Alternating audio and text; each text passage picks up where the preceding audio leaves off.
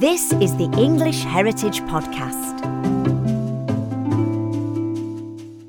Hello and welcome back to your weekly podcast into England's past. I'm Charles Rowe. Make sure you subscribe to get regular updates every Thursday. Now this week we're getting to know the most important churchman in 12th century England. At the time of his death in 1167, Aelred of Rievaulx Abbey in North Yorkshire was immediately regarded as a saint. During his life, he had many accomplishments, serving as a royal steward, an emissary to the Pope, and abbot of Rievaulx, as well as demonstrating his talent as an author, preacher, and spiritual mentor to his monks. And today, as we'll discover, he's also starting to be considered as something of a medieval gay icon. Later this year, English Heritage will be unveiling a new exhibition and interpretation exploring St Aelred's life and work at Rievaulx Abbey. So, helping us learn more about him in advance of that are Senior Properties Historian Dr. Michael Carter and Interpretation Assistant Nick Collinson. Michael, let's start off with you. We've described Aelred as being an important figure in 12th century religious circles, but can you give us some more detail about who Aelred was and why he was so important? Well, he's a native Northumbrian. He's born in 1110. He's the son of a married priest in Hexham, and he's destined for great things from childhood. His talents are recognised as a young boy. He goes off to the court of King David in Scotland, where he rises to be the king's steward, undertaking important diplomatic missions. But from the outset, from his youth, he has a very, very strong religious vocation, which he realises by joining Rievaulx Abbey when he's aged 24 years. And as a monk, he prospers and rapidly rises to high office, becomes abbot of Rievaulx in 1147. He's an exceptional author, unbelievably talented monastic leader. He is truly inspirational, and his writings, which are full of love and compassion, have the power to move and inspire to this day.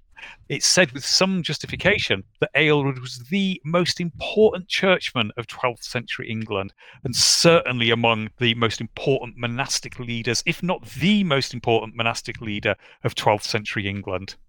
Let's go back a little bit into his early life before all of those amazing achievements. You touched on where he was from. What was his family background like? Well, he's an Anglo-Saxon, and for generations they had been hereditary priests at Hexham. Hexham is incredibly important to the history of early Christianity in northern England. It's associated with some of the great Anglo-Saxon saints of Northumbria and North Britain. Of course, going not just northern England, but going into Scotland, people like St Wilfrid and St Cuthbert.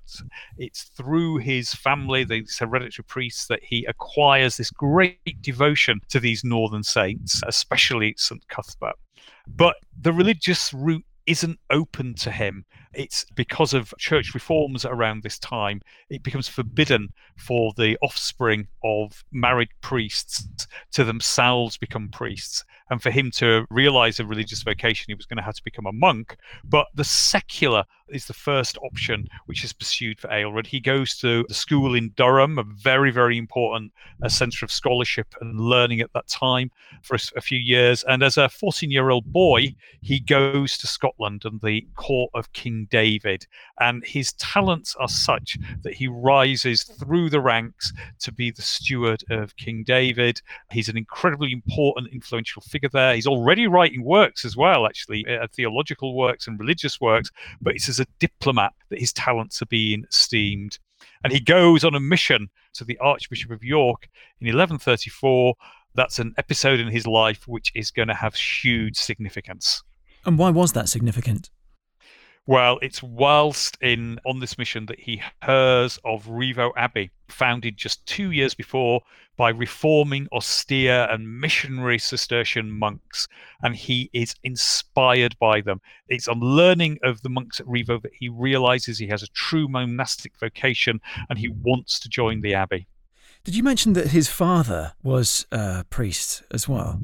He was indeed. He was a married priest, and it was quite common for there to be married priests. And it's only in the 12th century that they are really suppressed. It takes quite an effort of reform on the part of the church to do away with married priests.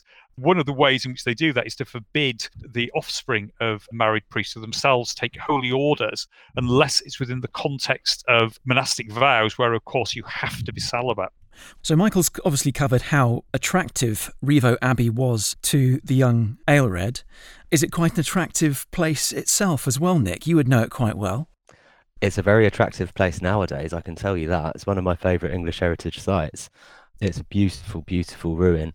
One of the main things for doing this exhibition about Aelred is the fact that he made so many changes to that monastery. He really made it what it became before it came to its untimely end under Henry VIII. But it's a magical place. It's literally set in a beautiful, tranquil vale, surrounded by hills with trees. Sounds quite reminiscent of Mount Grace Priory, which we visited in person on the podcast probably 2 summers ago now, actually. This sort of slightly nestled religious space, this quiet religious space at the bottom of a hill. Is it a bit like that? Definitely. Yeah, you get this sense of isolation you would have got back then when Aelred first went there. There's a little river running down it, so it's got plenty of fishing. And it's a large site as well, isn't it? It is a large site. And the church is absolutely magnificent. I think it's my favourite abbey. Yes. That and Whitby. Yeah, Whitby, I think that also has comparisons as well, because Whitby has very, very tall sort of ruins, doesn't it? And I think this Rievaulx is very similar. Oh, it gives you an idea of the grandeur. It really does. There's something very spiritual about that place. And I suppose as well today, when you're standing in this grand religious place, which is vast, really, it spreads out into various other buildings, you can actually get that sense of them feeling close to God, because you stand up and you look up, and if it's a nice sunny day, you've got the sun there right where the roof would have been, which I think it adds another aspect, doesn't it? Yeah, it does. I mean, I've been there in so many different weathers, and every single time it's magical. You know, both spiritually and architecturally, Rievaulx Abbey is the most important Cistercian monastery in the British Isles, and that is because of Aelred. And a description of the abbey made in the 12th century in Aelred's time still resonates to this day. It's in the biography of Aelred that was written by one of his brother monks called Walter Daniel. This says, "High hills enclose the valley, encircling it like a crown. These are clothed in trees of various sorts, preserving the privacy of the vale, and creating for the monks a second kind of paradise of wooded delight." And the first paradise was the monastery. Obviously, being in such a natural setting, I can understand with that quiet and those large vaulted ceilings, that would really get you closer to God, wouldn't it? Well, also, you know, and Nick also mentioned the light, the sunlight. You know, a lot of Cistercian theology was based on light, the light of God. And, you know, in so much Cistercian writing at that time, you get references to brilliance and brightness and whiteness. And this is in Aelred's biography by his brother monk, Walter Daniel, opens up with a description of brilliant light in comparison to Aelred. I can imagine that light as well streaming through the windows of Rievaulx Abbey as well. Yeah, and at that time, the Cistercian aesthetic was very, very much no colour, no pictures, nothing of great value, is what Aelred describes the monastic ideal of art and architecture as being. And the monastery would have been glazed in a clear kind of greenish glass. But actually, the monastery outside and in would have been lime washed, brilliant white. And just imagine the effect of the sun streaming through those windows, God's light streaming through. I can imagine that was quite a sight when he first arrived, having never seen the place. How did he establish himself at the Abbey? Well, he's no average recruit. And Rievaulx is actually already led by an incredibly able man called William. He had been the secretary of St Bernard, the greatest of all Cistercian saints at Clairvaux. William's chosen to spearhead Cistercian settlement of northern England. And the Cistercians have sent a shockwave across northern England by their arrival. The clamour for monastic reform, their back-to-basics way of monasticism really, really does resonate with the spirit of the age, and it speaks to Aelred's soul. And he immediately adapts to the monastic life. He excels in his time as a novice and as a monk, and he is clearly destined for great things. What sort of tasks does he get on with as he arrives? Well, it's the three pillars of monastic life, which are prayer, reading and contemplation, and manual work. And he's explicitly described in the contemporary biography written by his brother monk Walter Daniel as excelling at all three. What are his other jobs? I understand he was a bit of a book writer and a novice master. He was an incredibly important author. Over 20 works are attributed to Aelred, and we'll be talking about some of them in more detail. But before he becomes novice master in 1142, that's only 8 years after he has entered the monastery as a monk, he is entrusted with a very, very important diplomatic mission. He becomes emissary of the abbot of Rievaulx in a dispute about the election of a bloke called William Fitzherbert as Archbishop of York, and the Cistercians aren't happy about poor old William of York's election at all. They oppose it, and in fact William is deposed. But Aelred is chosen as the emissary to go to Rome on this very, very important diplomatic mission. And on his journey to Rome, he gains first-hand experience of some buildings which are going to have a major influence on the development of Rievaulx architecturally later on. Why was that mission so important? It's showing the importance of the Cistercians in northern England. Here they are. William Fitzherbert has been elected as Archbishop of York, and the Cistercians object to it. They don't think he's the right man for the job. They don't think he's led a spiritually pure enough life. And although his election is done in the right way, it's the opposition of the Cistercians and various other monastic leaders in the north mean that it becomes untenable for William, and he has to step down. So he actually did his job then, there on that diplomatic mission? He does indeed, yeah. And he makes some very, very important first-hand acquaintances with very, very important people and visits some spiritually very, very important places, including early Christian churches in Rome, which have a profound impact on him. What other jobs did he have at the site, at the abbey? Well, after his return from this diplomatic mission, he becomes the novice master at Rievaulx. That means he is responsible for the care of young men training for the monastic life. And he is an incredibly empathetic novice master. He nurtures people's developments to become a monk. And he writes at that time, or shortly afterwards, one of his most famous works. It's called The Mirror of Charity, which is a guide for novices. And again, it evokes the simplicity and the hardship of the Cistercian way of life, but also its spiritual rewards, that it's by sacrificing the ephemera, the comforts of life, that you will find your true happiness and your true spiritual happiness. So how long does it take from Aelred to arrive and then become abbot?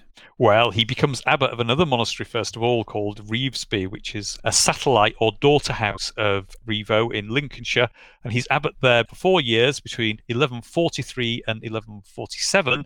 And he learns very, very valuable skills and monastic leadership when he's there. This new monastery he nurtures, and it prospers in every sense of the word whilst Aelred is abbot there. And in 1147, he is recalled to Rievaulx. The community there, not unanimously, it must be said, elect him as their third abbot in 1147.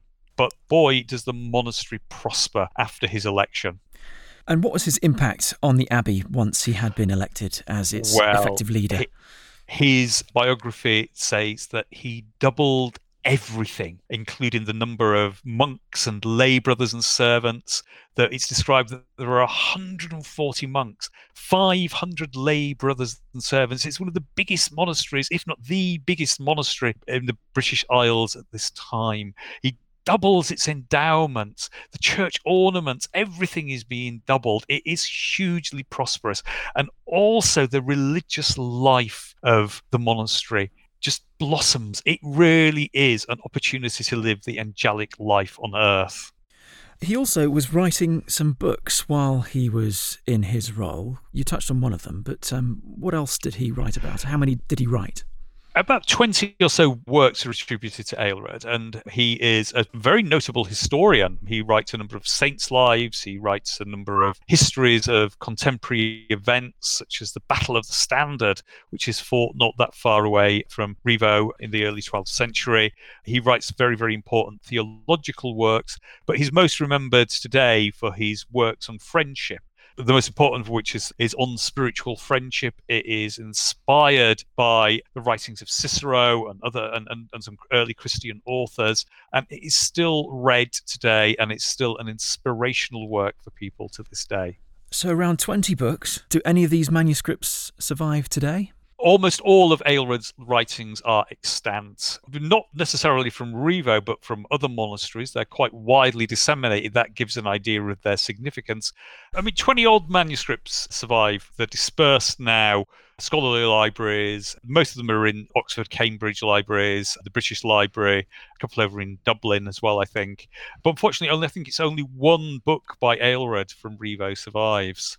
He also writes about 200 sermons and his letters, which were known to still be at Rievaulx in the 15th century but have since been lost. That's probably the most significant of his lost works. It would have been intriguing to know what these letters to the great churchmen and lords and kings of 12th century England and beyond were saying. It's thanks to Aelred that the name of Rievaulx was familiar to the royal courts of England, Scotland, and France, and also to the papal court in Rome. Indeed, it's under Aelred that people are flocking to Rievaulx to become monks from across Europe. It's not just that they're drawing monks from their locality, which is so often the case, but people are making international journeys to become monks at Rievaulx. And it's also said that men who had struggled in the monastic life to fulfill their monastic vocation elsewhere are able to do this thanks to the nurturing love, the compassionate leadership of Aelred. And Rievaulx continues to be attractive to English Heritage members, visitors and tourists across England and the north of England as well today. Are there any objects at Rievaulx Abbey today that we can see that would hark back to some of these surviving manuscripts, Nick? Yes, although we don't actually have any of the manuscripts themselves, there are lots of book fittings and book clasps and writing implements which date back to the time that Aelred would have been writing. You've got to remember that monasteries were centres of learning and writing, and that's what lots of their time would have been spent doing, is copying down religious manuscripts. So we can never say for sure this one was used by Aelred, sadly. Well, but it helps people certainly get closer to him, even if he didn't touch that particular implement. I understand that several miracles were attributed to Aelred. Michael, can you tell us a bit more about those? Yes, several miracles are attributed to Aelred. A number of healing miracles. Whilst he's at both Revesby and at Rievaulx, he performs miraculous cures. A monk at Rievaulx who is close to death is miraculously restored to the vigour of health by Aelred. There's a description of a man who had swallowed a tadpole and had taken on the hideous form almost of a frog, whose health is restored thanks to Aelred. A lay brother of Revesby badly breaks his arm, and Aelred's crozier, that's the symbol of his abbatial office, it's like a shepherd's crook, is passed over this guy's broken arm on 3 times, and it's miraculously restored to health. He also has the power of prophecy. He can foresee events, and he also has the power to curse as well. Now, we think that's been something quite negative, but it's definitely an attribute of a saint in the 13th century. Now, all these are performed in his lifetime, and when Aelred becomes a saint, there's a reference in the 15th century to old and new miracles being performed in the church at Rievaulx, but unfortunately it doesn't tell us what those are. Right. And, he's buried in the chapter house at Rievaulx, one of the most important buildings of the monastery, which he himself has rebuilt, inspired by the architecture of early Christian churches in Rome, specifically because Abbot William, the first abbot of Rievaulx, is being venerated as a saint, the blessed Abbot William, and he's laid to rest next to him. So there are very, very strong indicators of sanctity for Aelred, that he's been venerated by the community as a saint. His veneration as a saint never spreads especially far, it has to be said.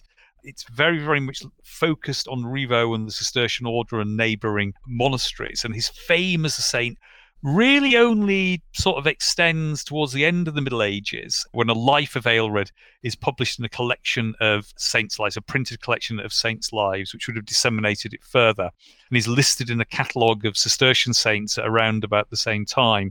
So, his saintly veneration is quite restricted on the monastery and the surrounding area. Is it worth saying as well that at this stage in the history of the church, the way that you get made a saint is different? Yeah, absolutely. I mean, he's a saint by acclamation. Although there are official canonizations taking place by the papacy, you can still be a saint just simply because of the fact that you are venerated as one. And, we've already seen that miracles are being attributed to Aelred, which, of course, is working through Christ. And the word isn't in the least bit sinister, but a cult has developed around him. We've covered then quite a lot about Aelred, his mystique, his allure, his aura, why he was so popular, the fact that he was very talented. He rose through all these ranks. He had various jobs. He did a lot of nurturing of the younger talent coming through. So how many years is all this from the day he arrives to the day he dies?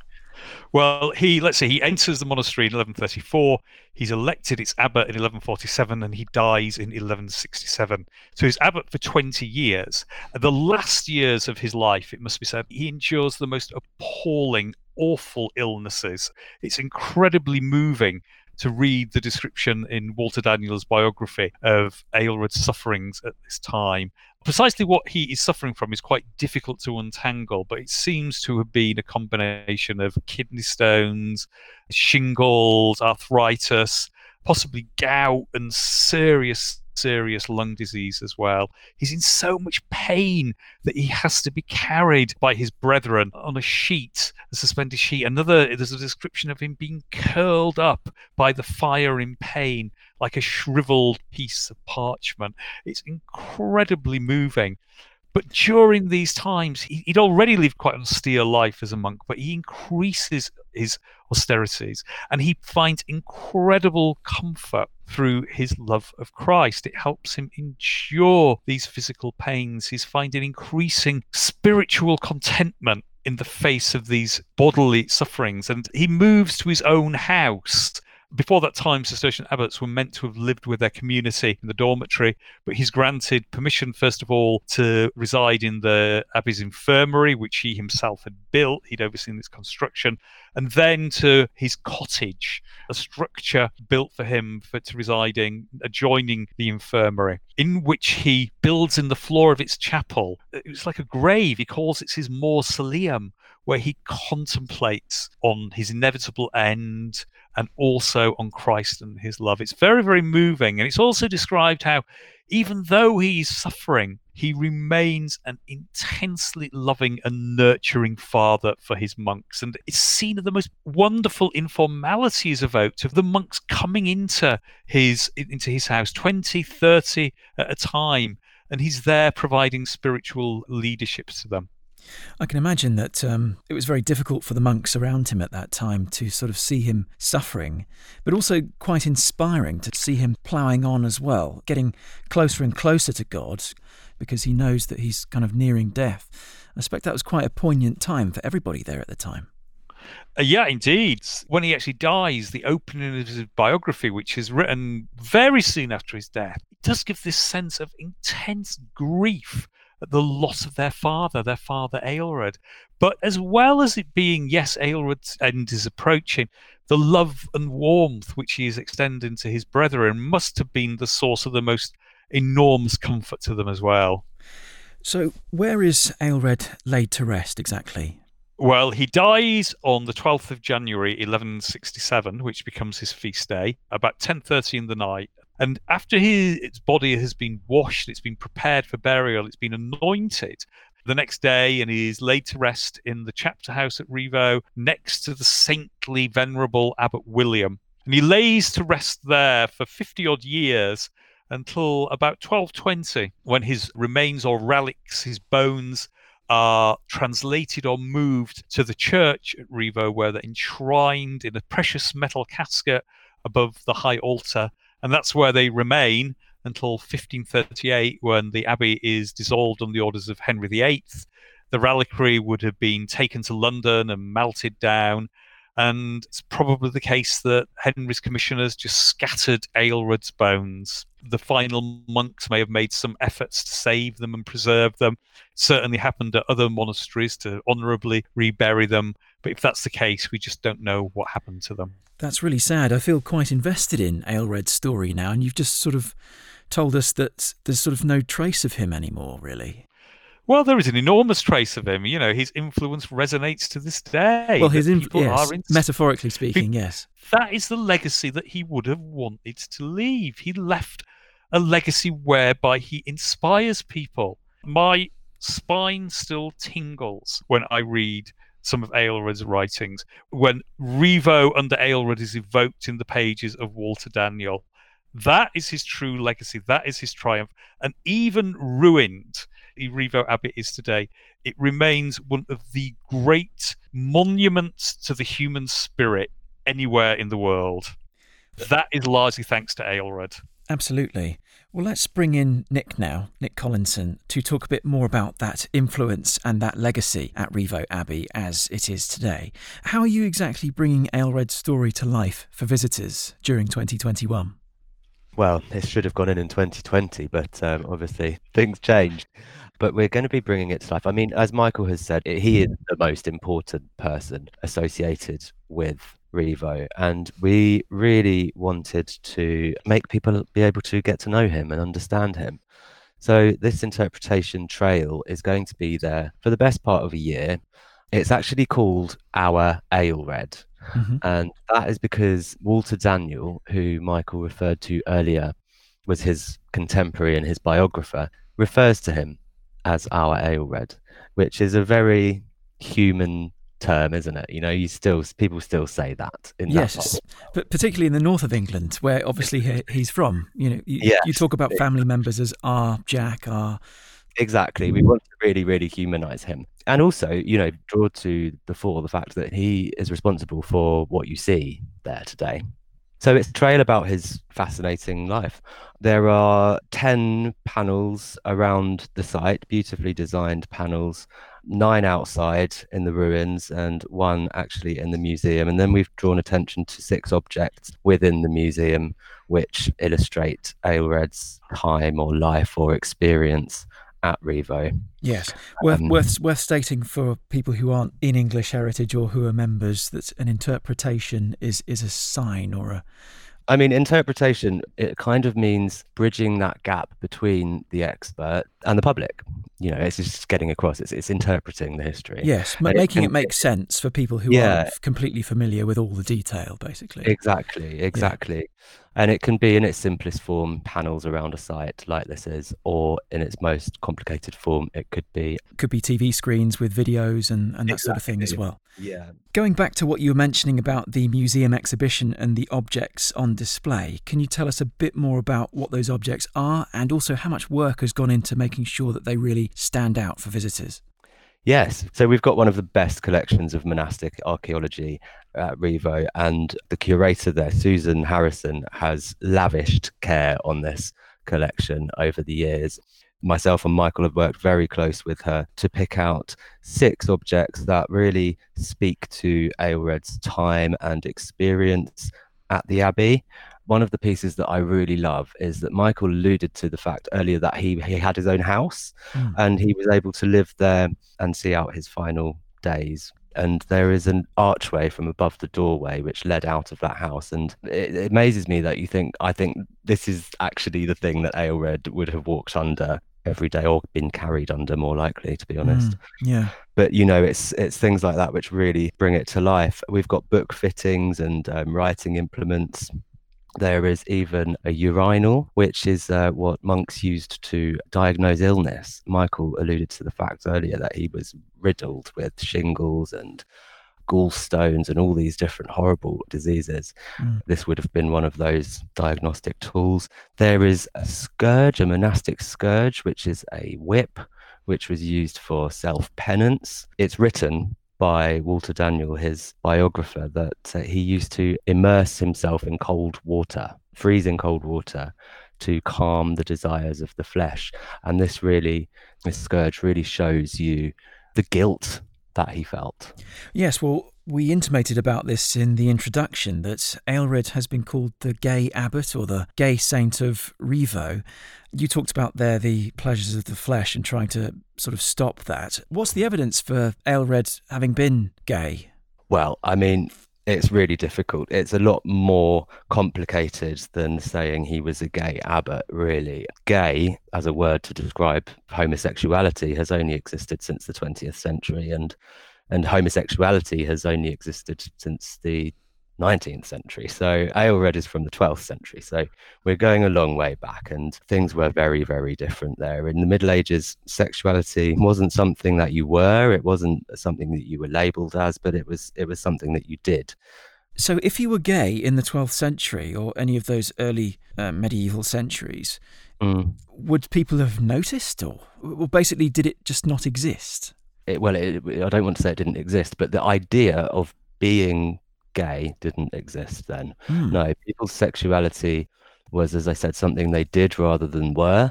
It was something that was just a lot more fluid. And I think actually today, people's sexuality is a lot more fluid than we are led to believe. You know, we put ourselves in boxes and say gay, bisexual, straight, lesbian, whatever. In a way that's restrictive. Yes. And people didn't have to conform to that classification back then. Yeah, that's very interesting. So how are English Heritage treating this subject now, bearing in mind that we live in this much different society and time? It's not easy. It's not easy at all.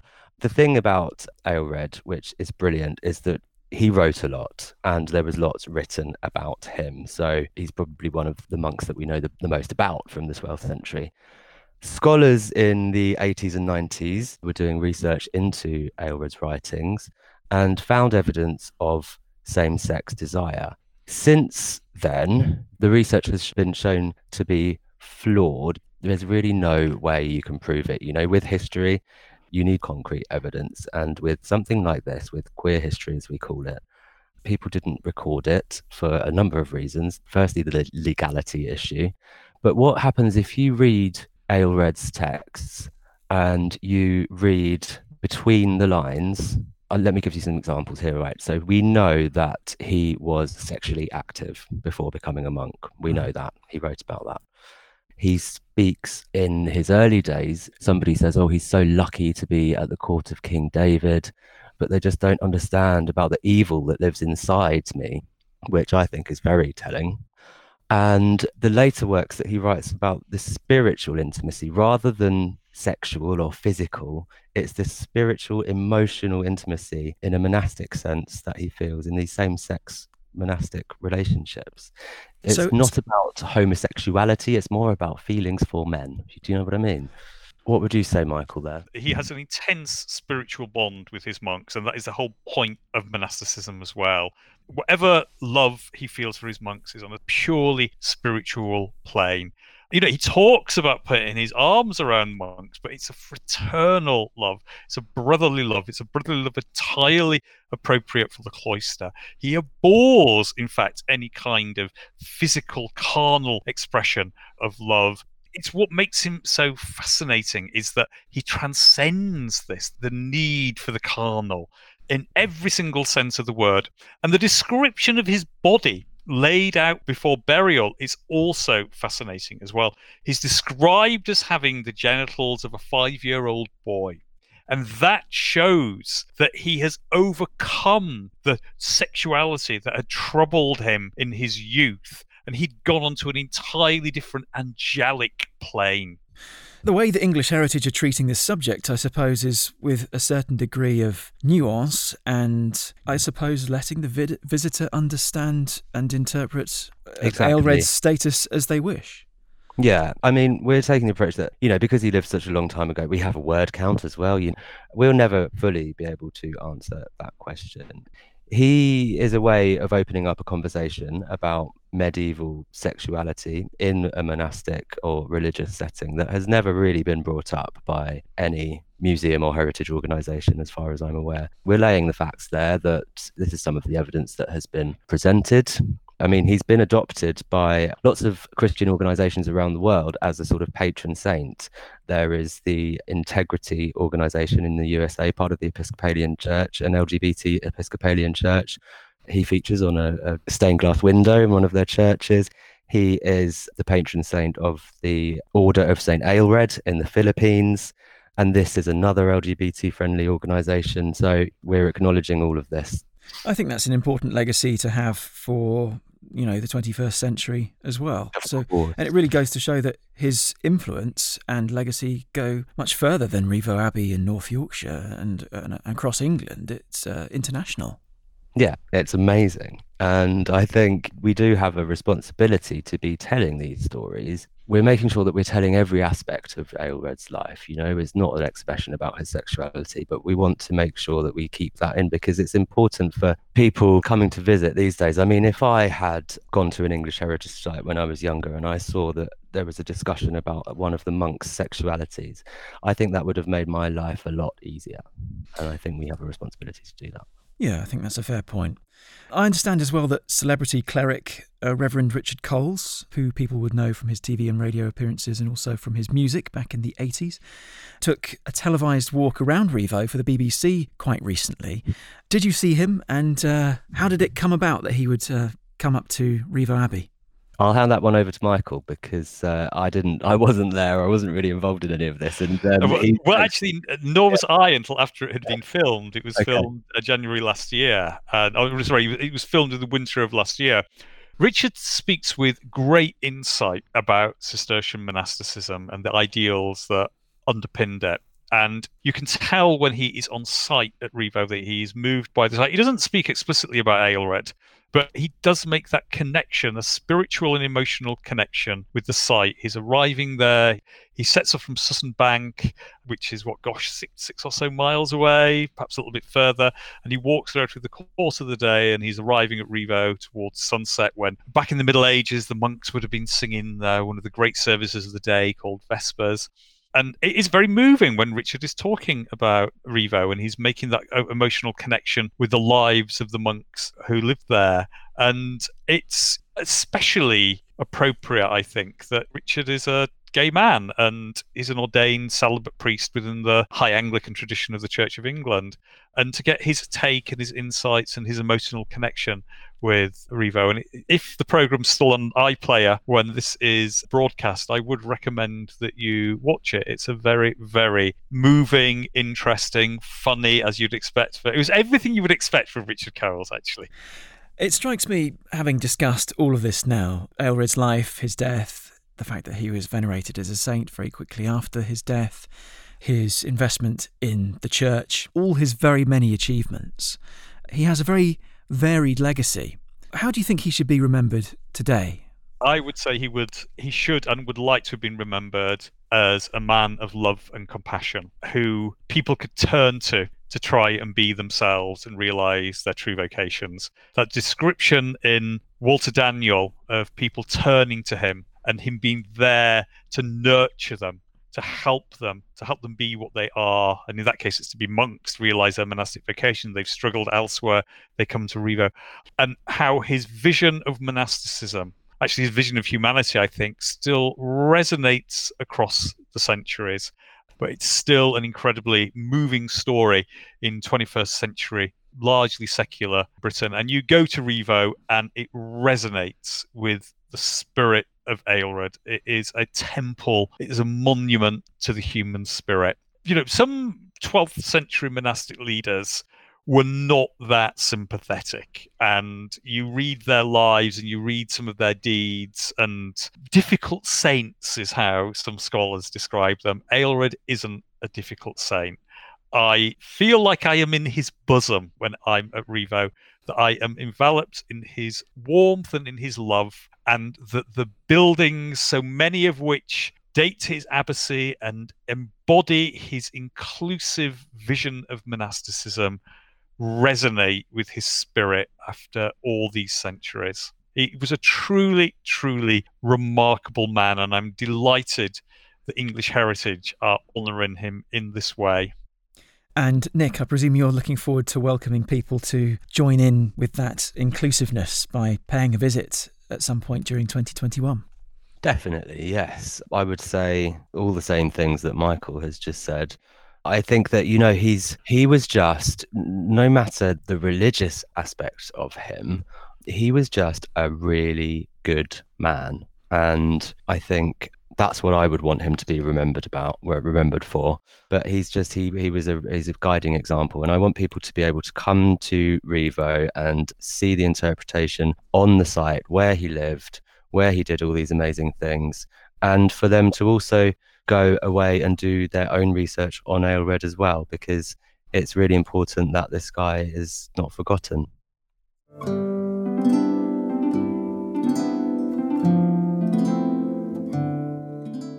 You've been listening to the English Heritage Podcast.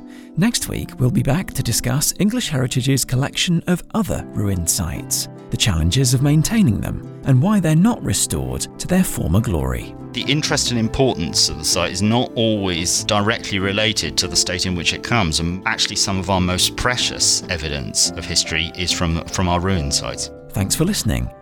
See you next time.